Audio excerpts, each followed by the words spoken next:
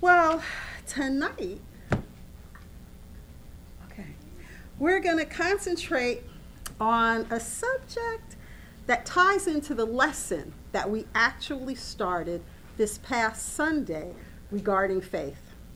The title of this lesson tonight is The Significance of Hope. Now, of course, we are aware that hope exists and it has importance. We all know that. However, I don't think we always see its significance when it comes to our faith.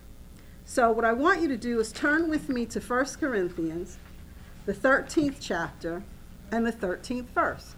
We're all familiar with this scripture. 1 Corinthians 13, and the very last verse, verse 13. And it says in the New King James Version, which most of us can quote, "And now abide faith, hope, love. These three, but the greatest of these is love." And of course, the traditional King James Version uses charity opposed to love. Okay. If we look at it in the Amplified, which you know is one of my preferences because the Amplified gives us what? The qualifiers. It says, "And now there remain faith," here's the qualifier, "abiding trust in God and his promises. Hope," here's the qualifier, "confident expectation of eternal salvation. Love, unselfish love for others growing out of God's love for me." That was the qualifier. These three, the choicest graces, but the greatest of these is love. And then if we look at it in the Message, it says, "But for right now, until that completeness, we have three things to do to lead us toward the consummation. Trust steadily in God, hope unswervingly, love extravagantly. And the best of the three is love." Now, we know without question the importance of love. I mean, everybody knows that hands down. It is the foundation, after all, of our Christianity. God is what? He's love, okay? He sent his only begotten Son because he so loved the world. Now, we also all know John 3:16. Okay, "For God so loved the world that he sent his only begotten Son, that whosoever believeth in him would not perish but have everlasting life." However, I want to share that same verse of scripture with you out of the Amplified and the Message. Out of the Amplified, it says, "For God so greatly loved and dearly prized the world that he even gave his one and only begotten Son, so that whoever believes and trusts in him as Savior shall not perish but have eternal life." And then the Message is beautiful because it says, "This is how much God loved the world. He gave his Son, his one and only Son, and this is why, so that no one need be destroyed. By believing in him, anyone can have a whole and lasting life.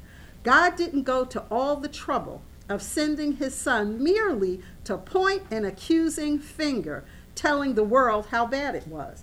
He came to help to put the world right again. Anyone who trusts in him is acquitted. Anyone who refuses to trust him has long since been under the death sentence without knowing it. And why? Because of that person's failure to believe in the one-of-a-kind Son of God when introduced to him." That right there, to me, if that scripture is ministered to people in that translation, that kind of like solves the whole thing. You don't even have to say much more. That's why I love the different translations. But anyway, God has made every provision for us because he loves us. That's why. He loves us so unconditionally, and his love is so deep that it's really beyond our comprehension. When you really stop to think about it, it is. It really is beyond what we can even comprehend. Now, as you recall, the first commandment focuses on what? Love. Let's look at it. Turn with me to Matthew's Gospel, the 22nd chapter, and we're going to look at verses 34 through 40. Matthew 22, verses 34 through 40. In the Amplified, it says, now, to set this up, Jesus is in a place where, of course, they have the Pharisees who are now starting to question his credibility. for lack of a better term. So they feel like they can kind of quiz him and start asking him questions to see if they can trip him up, okay? So that's where we're at in this particular, when we start with verse 34 in Matthew 22. So it says, now when the Pharisees heard that he had silenced, muzzled the Sadducees, they gathered together. One of them, a lawyer, an expert in Mosaic law, asked Jesus a question to test him. Teacher, which is the greatest commandment in the law? And Jesus replied to him, you shall love the Lord your God with all your heart and with all your soul and with all your mind. This is the first and greatest commandment. The second is like it. You shall love your neighbor as yourself. That is, unselfishly seek the best or higher good for others. The whole law and the writings of the prophets depend on these two commandments. The Message puts it a little nicer, well, a little gentler, when it says, when the Pharisees heard how he had bested the Sadducees, they gathered their forces for an assault. One of their religion scholars spoke for them, posing a question they hoped would show him up. Teacher, which command in God's law is the most important? Jesus said, love the Lord your God with all your passion and prayer and intelligence. This is the most important, the first on any list. But there is a second to set alongside it. Love others as well as you love yourself. These two commands are pegs. Everything in God's law and the prophets hang from them. Now, these scriptures alone prove the paramount importance of love, okay? I think we can all agree with that. The question remains, however, why is hope so significant? Notice it is included as one of the three greatest virtues along with faith and love, as we just read when we read 1 Corinthians 13:13. You may be asking yourselves the same question. The good news is that we will explore this subject and find out. Notice also that hope is given the exact same level of importance as the other two virtues. I submit to you that hope is the foundation for faith and love. And without hope, faith and love cannot operate. Amen. Think about it. God is our creator, right? He made us in his image and likeness, correct? Well, how did he do that? We don't really always stop and think about that. First, he conceived the idea of man, then he believed it, and then he spoke it into existence. Actually, this is the same formulation that God uses for all creation. How much is left out of all? Okay, so that's what he uses for everything. So how is hope involved in this formula? It's rather simple. To conceive an idea, you create a mental picture of what it is to be formed. I mean, you kind of figure that out, right? In this sense, the word conceive and hope are interchangeable. I like that. What happens in our lives when we create something, anything for that matter? The exact same formula is used, whether we realize it or not. Turn to Genesis. This is another scripture you know. The first chapter of Genesis, and we're going to look at verse 26. And I know you guys know this. Genesis 1:26. If we look at it in the Amplified with the qualifiers, it says, then God said, let us, Father, Son, Holy Spirit. So in case you don't know who us is, the Amplified is telling you. It is Father, Son, and Holy Spirit.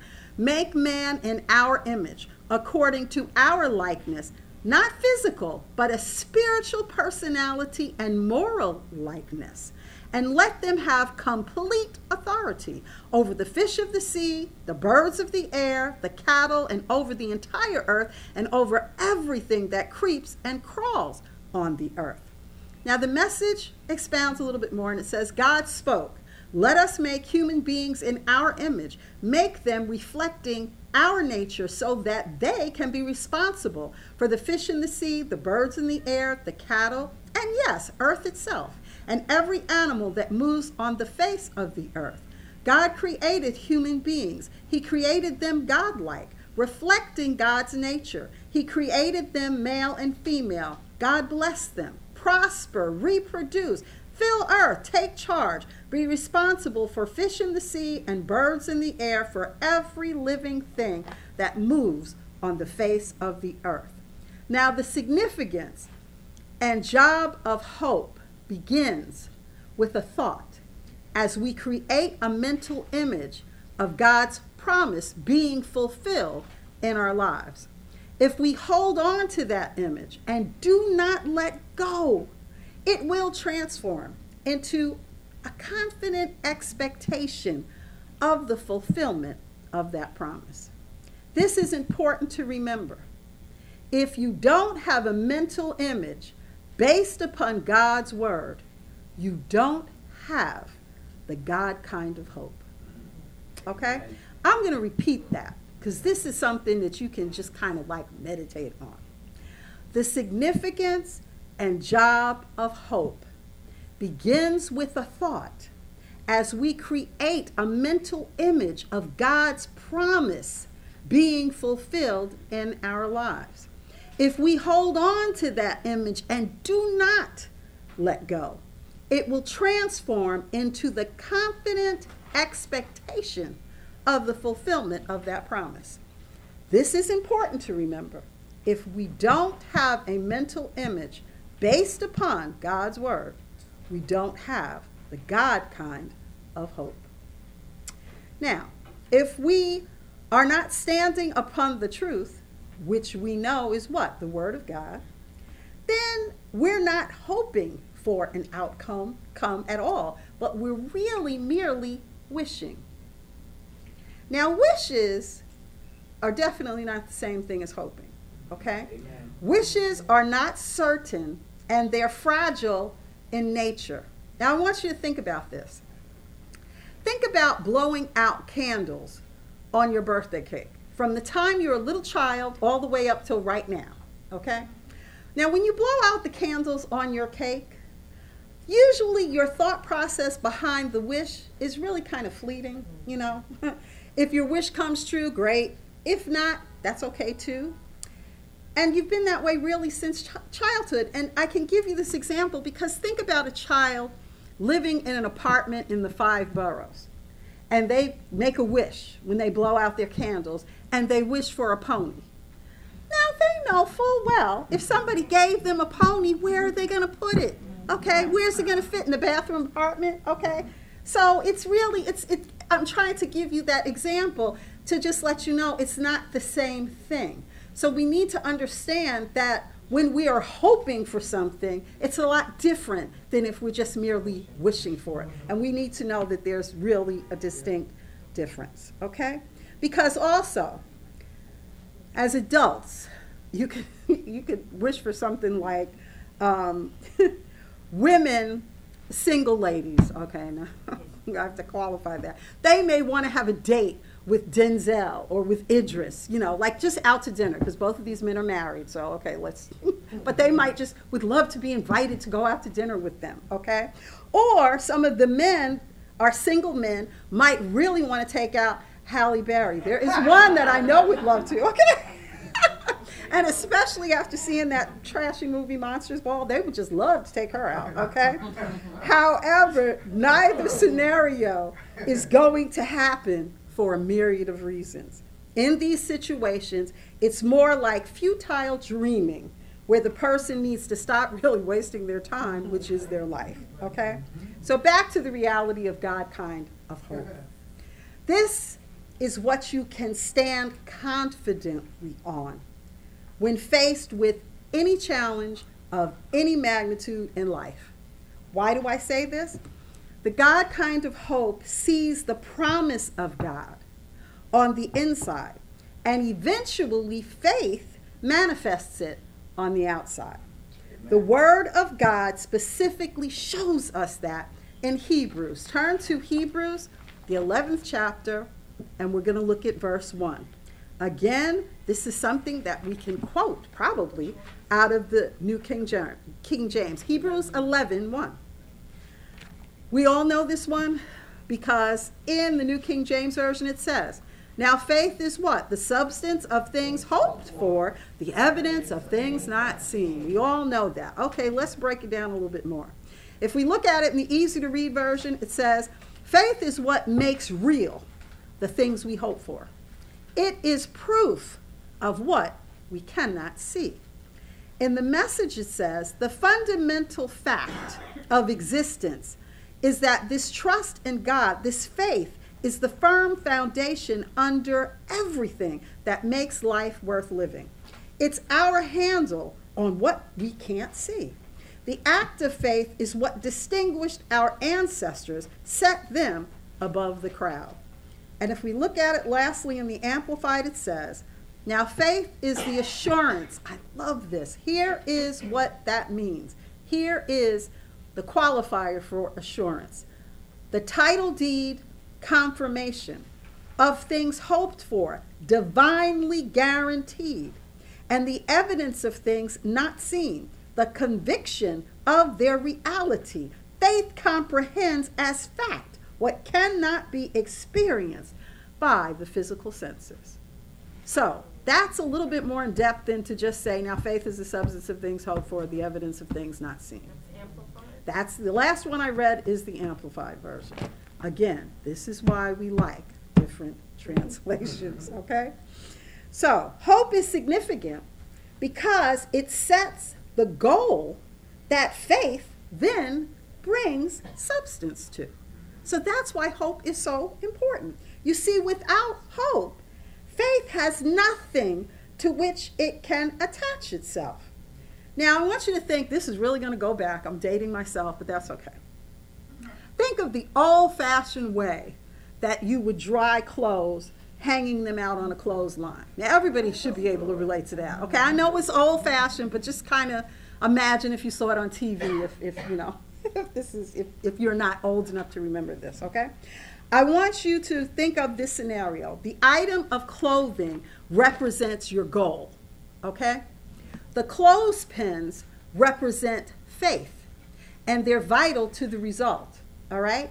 But the clothesline represents hope.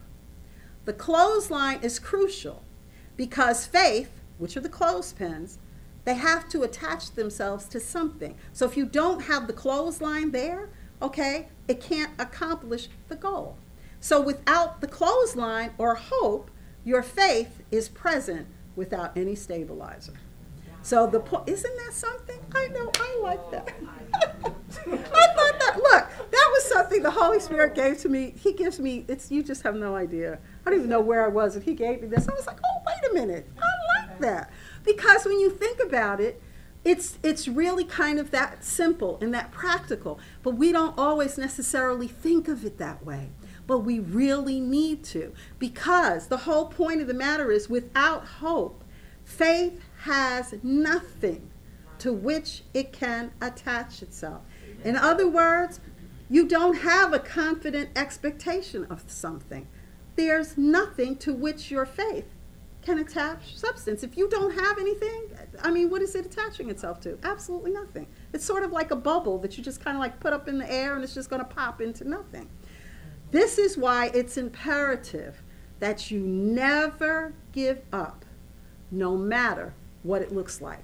And we're reminded of this in Romans. Turn with me to Romans, the 12th chapter, and we're going to look at the 12th verse. Romans 12:12. Again, I'm sure you're probably very familiar with it.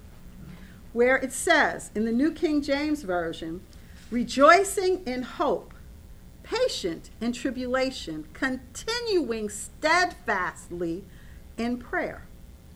Now, if we look at it in the Amplified, it says, constantly rejoicing in hope. Here's the qualifier. Because of our confidence in Christ, steadfast and patient in distress, devoted to prayer, qualifier, continually seeking wisdom, guidance, and strength. And if we look at it in the Message, it says, don't burn out. Keep yourselves fueled and aflame Be alert servants of the master, cheerfully expectant. Don't quit in hard times. Pray all the harder. Help needy Christians. Be inventive in hospitality. Now that was really something for this reason. Think about this. You might be growing through a storm and it might be like, oh my goodness, really getting your attention. Do you need to sit and wrestle with that? No, because if you have confident hope in God, you can rest in him. And then you need to reach out and help somebody else. Figure out a way to be hospitable toward them. And when you do that, you're taking all of the concern and thought processes off of whatever you happen to be growing through. Reach out to help somebody else. Stop being so self-absorbed where you're thinking only of yourself. That's really what we're supposed to do. I mean, when you think about it. And it really helps us when we do that. So think about this. Just back up. You're already in Romans. Back up to the second verse. And we definitely know this. Romans, the 12th chapter, verse 2. If we look at it in the New King James Version, it says, "And do not be conformed to this world, but be transformed by the renewing of your mind, that you may prove what is the good and acceptable and perfect will of God."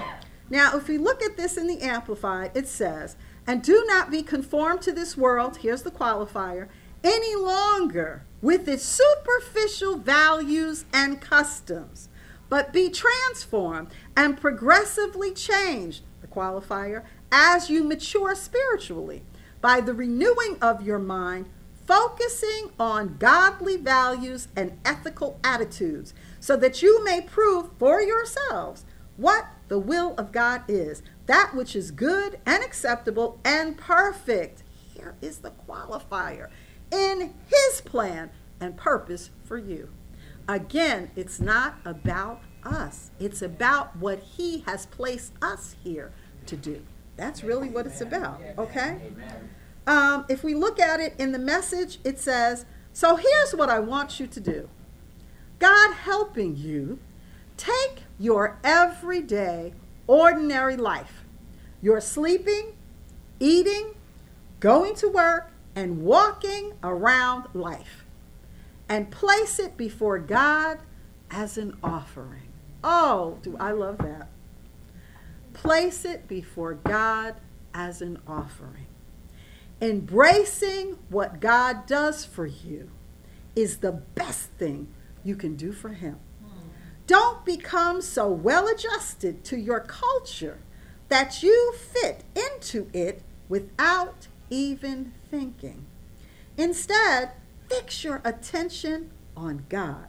You'll be changed from the inside out. Readily recognize what he wants from you and quickly respond to it. Unlike the culture around you, always dragging you down to its level of immaturity, God brings the best out of you, develops well-formed maturity in you. Now, you cannot tell me that was not a great translation. That was absolutely wonderful.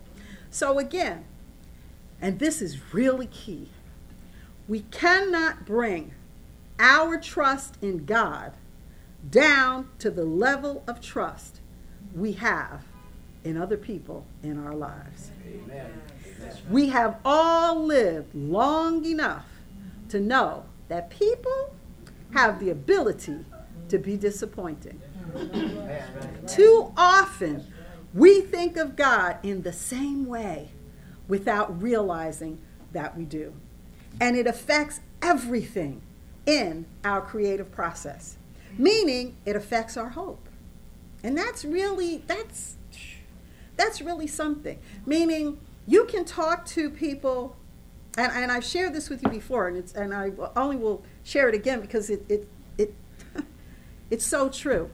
There are many ladies who, for whatever reason, they may have grown up in single parent homes. They may not have had a relationship with their fathers, or that some of them may not have even known their fathers. Okay, there's somebody that I know very well who literally never met her dad. And, I mean, she grew up, it was fine. I mean, she doesn't have any horror stories about it. She had a wonderful mother. She grew up in a wonderful home. However, for her to easily just accept the word and just receive that God loves her so much that he's going to do all the things that he promised to do for her, it's a struggle for her to receive that. Because after all, the father that it would have been great if he was present in her life wasn't there. Now we're asking her to believe God, who is a man she has never seen, and she's bringing the thought of him down to the level of the father she never knew. So it's harder for her to trust God because she never had a dad that she could trust. And we have to sit and examine ourselves. It might not be a father that you don't trust. It could be somebody, a brother, a sister, could be your mom. It could be somebody else close in your life that you have developed a callousness when it comes to trust. And you've got to make sure that you don't make the mistake of your relationship with God bringing him down and putting him in that same category. Because when he is asking you to trust him, that he is going to meet every single need that you have, you're going to start, without necessarily realizing it, you're going to start doubting that. Like, yeah, okay, I trust you, but, okay, like I have bills that are due, and you said that you're going to meet every need. You said that. I see it written here. They tell me that when I go to church.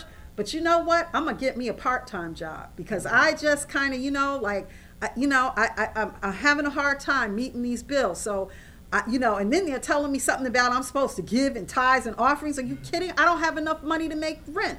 So I'm going to get a part-time job. Okay, but Lord, I trust you. Do you really? No, you don't. Okay, you are bringing him down to the level of your understanding of trust based on the relationships you have had with other people. And what I am submitting to you is you need to let that go. Figure it out. Spend some time, some quality time with yourself and figure out if that is something that you have ever done. And if it is, today is the day to be set free from that. Because God is not like anyone else that you have ever known. Never, ever. He will never fail you. You, however, have to believe and you have to trust him. You definitely have to trust him. So, when you do that, when you make that mistake, and it does start to affect your creative process, really what it's doing is it's diluting it to such a point where you aren't going to step out to do but so much. Because your hope, you're diluting it. Because for you to take a promise of God and get a total image, like say, for instance, okay, say you want to get a different position at your job. And it could be anything. I mean, you might find that there is a new position, that's posted, and you would really like to have it. But, maybe they're saying that in order to get that job, you need to have an MBA. And you know that your level of education is not at that point, okay? So you sit there and you're like, oh, I would really like that, but, I don't know. I'm not quite sure. I know that the Lord said that he would give me the desires of my heart as I delight myself in him. I know that it's written there. And I know that all promotion comes from above. I know all of that. But, okay, that but is still there. So that but is interfering with your creative process because you can't get a mental image of seeing yourself sitting in that new position. You don't see yourself there. You're kind of wishing that you get the position. You are not creating the mental picture of, I am going to get that position because I am believing God for that position, and I am basing my hope upon the promises that he made in his word. And I see myself sitting in that new position. I am preparing myself for that new position. I'm going to go out and make sure when I show up for work, whatever those people wear in that position, I'm going to already be doing that because I believe I have received that. You can stand upon that. Amen. Then you can start speaking it into existence. Remember the formula that we had?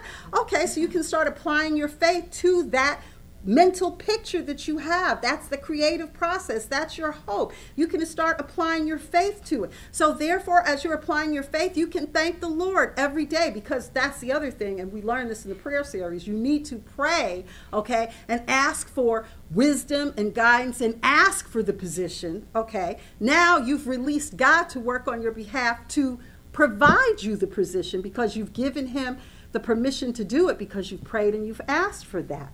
Now you do all that you're supposed to do, all that you're directed to do, and you speak the position into existence. You can do that, but you can't if you're just merely wishing.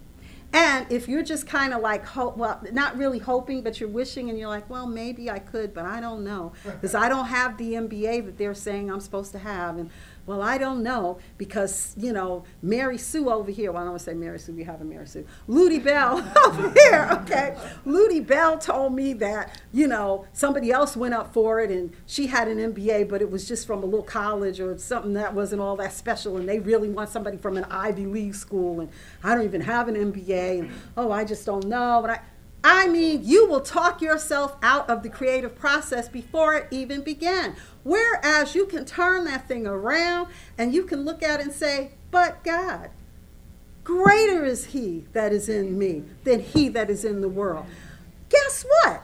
Lord, this is something that I believe I'm qualified for. I have paid my dues. I have done, all that I need to do, and I think I would do a really good job and bring honor and glory to your kingdom, and decide, create your hope for that particular job. Go after the job, get the job, and make a difference. I have to tell you, I had a job working for the Connecticut General, and it required an MBA. I don't have an MBA. I knew it required an MBA. I told the people when I went in for the interview, no, I do not have an MBA. However, I believe I can do this job, and I believe I can do this job well. Do you know what? I got the job. I didn't have an MBA, but I also had the entire throne room of heaven and everything available to me, the angels putting everything in place so that I got the job. The point that I'm making is it all starts here. Yeah. Amen. Okay? But you have to have confidence. Now, I didn't have confidence in me. Trust me. I was believing God and trusting that he was going to show me every single thing that I had to do the job. And then it was really interesting, because this is not really a funny story, but in a way it kind of is. Connecticut General merged with INA, so it became Cigna. At the time that it did, I had to close down another office in Great Neck, which might not mean anything to you, but it's like a little bit of a ritzy area on Long Island. I had to close it down, and one of the people was making about $225,000 a year. Now, this was back almost 35 years ago. He was making about $225 a year, but here's the interesting thing. This is why. You know how it says in Psalm 27 Psalm 23, how the Lord will make your enemies your footstool, okay? One of the men that I had to fire, who was making $225,000 a year. I'm laughing only because this was the same man who used to live about 3 blocks away from me when I was growing up, and he had a beautiful home, and his daughter went to school with me when I went to school. And this is so funny, because this goes back to when they integrated the schools, okay? So therefore, the school that I went to, I happened to be one of the black people who got to go to this really ritzy, well, it wasn't really ritzy, it was still public school, but the people who were there had a whole lot more, basically. And this man got angry when I was at his house one day playing with his daughter. I was in 2nd grade, and he was so perturbed and wanted to know from his wife, why did she let this little black child come in playing with his daughter? And I had to fire him. The point that I'm making is it just shows you how you treated me like dirt when I was in 2nd grade. I will still be gracious to you as I tell you what your severance will be, because you are out of here. I was like, yes! Meaning, it just shows you how when you are nasty to people, but people are still trusting and believing God, how things can turn around. So it was really, it's not really a funny story. I guess it could be sad, but in a way, to me, I was just like, God, you really have a sense of humor. Because at the time, I was devastated Okay, because I was like, I was just here playing. I didn't do anything wrong, but he just didn't want this little child. Well, this little child he got to meet up with again. So anyway, all my point is when you trust God and you believe God and you are living for God, he's got you and he will take care of every single detail in your life. You just have to trust him. Definitely, definitely, definitely. Okay, now, the other thing we also have to remember, because of course, the enemy is constantly going to give us thoughts, ideas, and suggestions. You have to guard yourself. You've got to make sure that you're guarding what you're hearing, what you're seeing, what's in front of you. You really do. And we all know that because we are definitely living in a time now where we have to be really careful all of the stuff we're hearing, or otherwise we could just be very stressed, okay?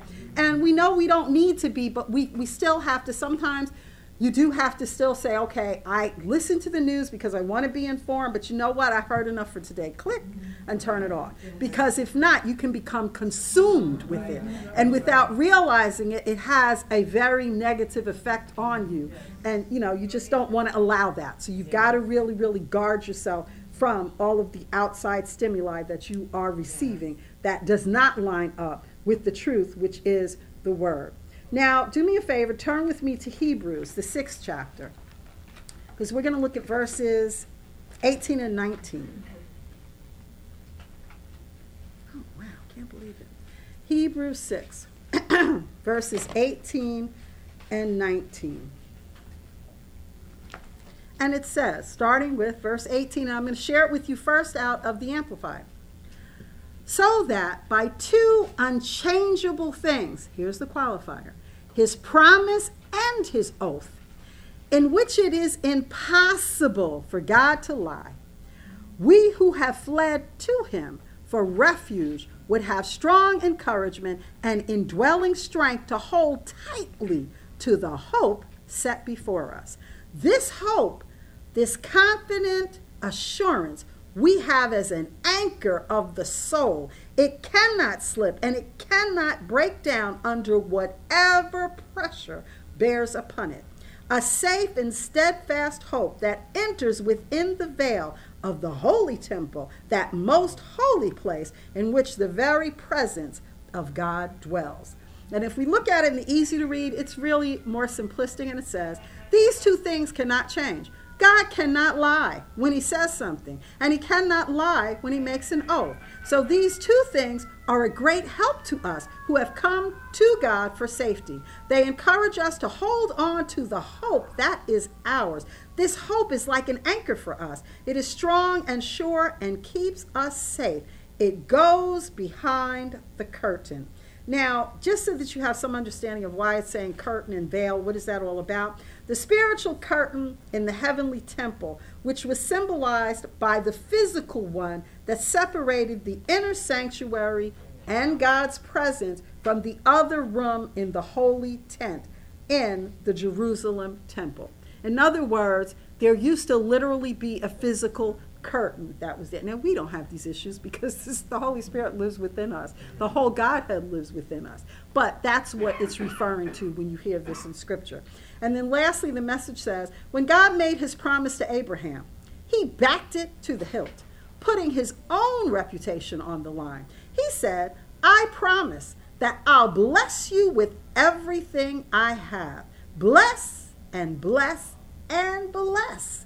Abraham stuck it out and got everything that had been promised to him.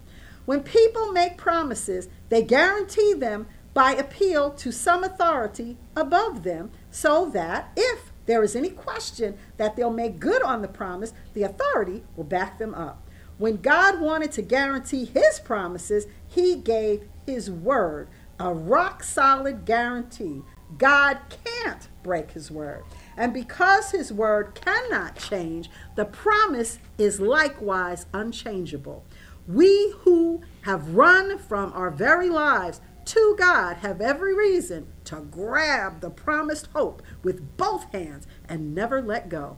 It's an unbreakable spiritual lifeline, reaching past all appearances right to the very presence of God, where Jesus, running on ahead of us, has taken up his permanent post as high priest for us in the order of Melchizedek.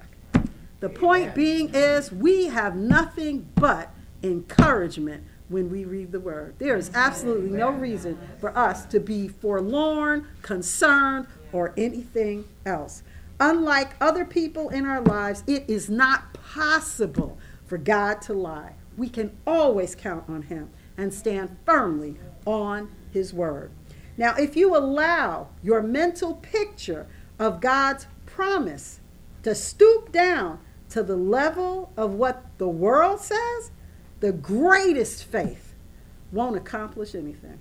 And you need to know that. We can liken hope. Now, here's another scenario for you. We can liken hope to a blueprint. You can't continually change the blueprint while the builder is at work bringing substance to the house. Amen. Think about it. How can faith produce anything when the blueprint keeps changing? It's a key point. Turn with me to James, the 1st chapter, and we're going to look at verses 5 through 8. James, the 1st chapter, verses 5 through 8. And it says, if in the New King James Version, if any of you lacks wisdom, let him ask of God, who gives to all liberally and without reproach, and it will be given to him. But let him ask in faith with no doubting. For he who doubts is like a wave of the sea, driven and tossed by the wind. For let not that man suppose that he will receive anything from the Lord. He is a double-minded man, unstable in all his ways. Now, the Amplified has quite a bit of qualifiers, and it says, if any of you lacks wisdom, here's the qualifier, to guide him through a decision or circumstance, he is to ask of our benevolent God, who gives to everyone generously and without rebuke or blame, and it will be given to him. But he must ask for wisdom in faith, without doubting God's willingness to help. For the one who doubts is like a billowing surge of the sea that is blown about and tossed by the wind. For such a person ought not to think or expect that he will receive anything at all from the Lord, being a double-minded man, unstable and restless in all his ways, in everything he thinks, feels, or decides. And the Message says, if you don't know what you're doing, pray to the Father. He loves to help. You'll get his help and won't be condescended to when you ask for it. That's very key. Ask boldly, believingly, without a second thought. People who worry their prayers are like wind-whipped waves. Don't think you're going to get anything from the Master that way. Adrift at sea, keeping all your options open. Now that's something, because a lot of people do exactly that. So unlike other people in our lives, it is not possible for God to lie. We can always count on him, and we can always stand firmly on his word, like I said. This is letting us know how to discover every detail, though, of our blueprint. What I just read, that's very key, because you may be sitting and you may be saying, okay, well, there's a goal that you have in mind, and you want to create a blueprint, but there's still some things you're not 100% sure on. And you really, you're earnest in that. You're being authentic in that. And you want to make sure you're doing everything right. Okay, well, we have to do what it just told us in James. Go to the Father and ask him. Now, when you ask him, you've got to be patient and you've got to listen, because his sheep hear his voice. So you listen, and he'll tell you every single thing, exactly how you're supposed to do it, with complete detail. Where a lot of us miss it is we jump the gun, so to speak, and we have an image of what we want, and we're all, and I have done this, so that's why I can tell you I have done this, okay? I'm going to start this business. Oh, yes, I just know exactly what I want to do. And I forget about some of the details. Some things that I guess could have been obvious to somebody else, but I think I have the plan. I've got the blueprint all out, ready to go. And then in the midst of it, I'm like, oh, that's not going to work. Oh, that's a mistake. Oh, yeah. So obviously what the thing is that I want to happen is not going to be able to manifest because my blueprint or my hope was messed up to begin with. So that's why we need to go to the Father first. Let him tell us exactly what the blueprint is supposed to be and how it's supposed to be. I can't believe I literally ran out of time. Oh my gosh. Amen. Oh, I was just getting ready to get into a really good example about people who want to be married. I thought it was really good anyway.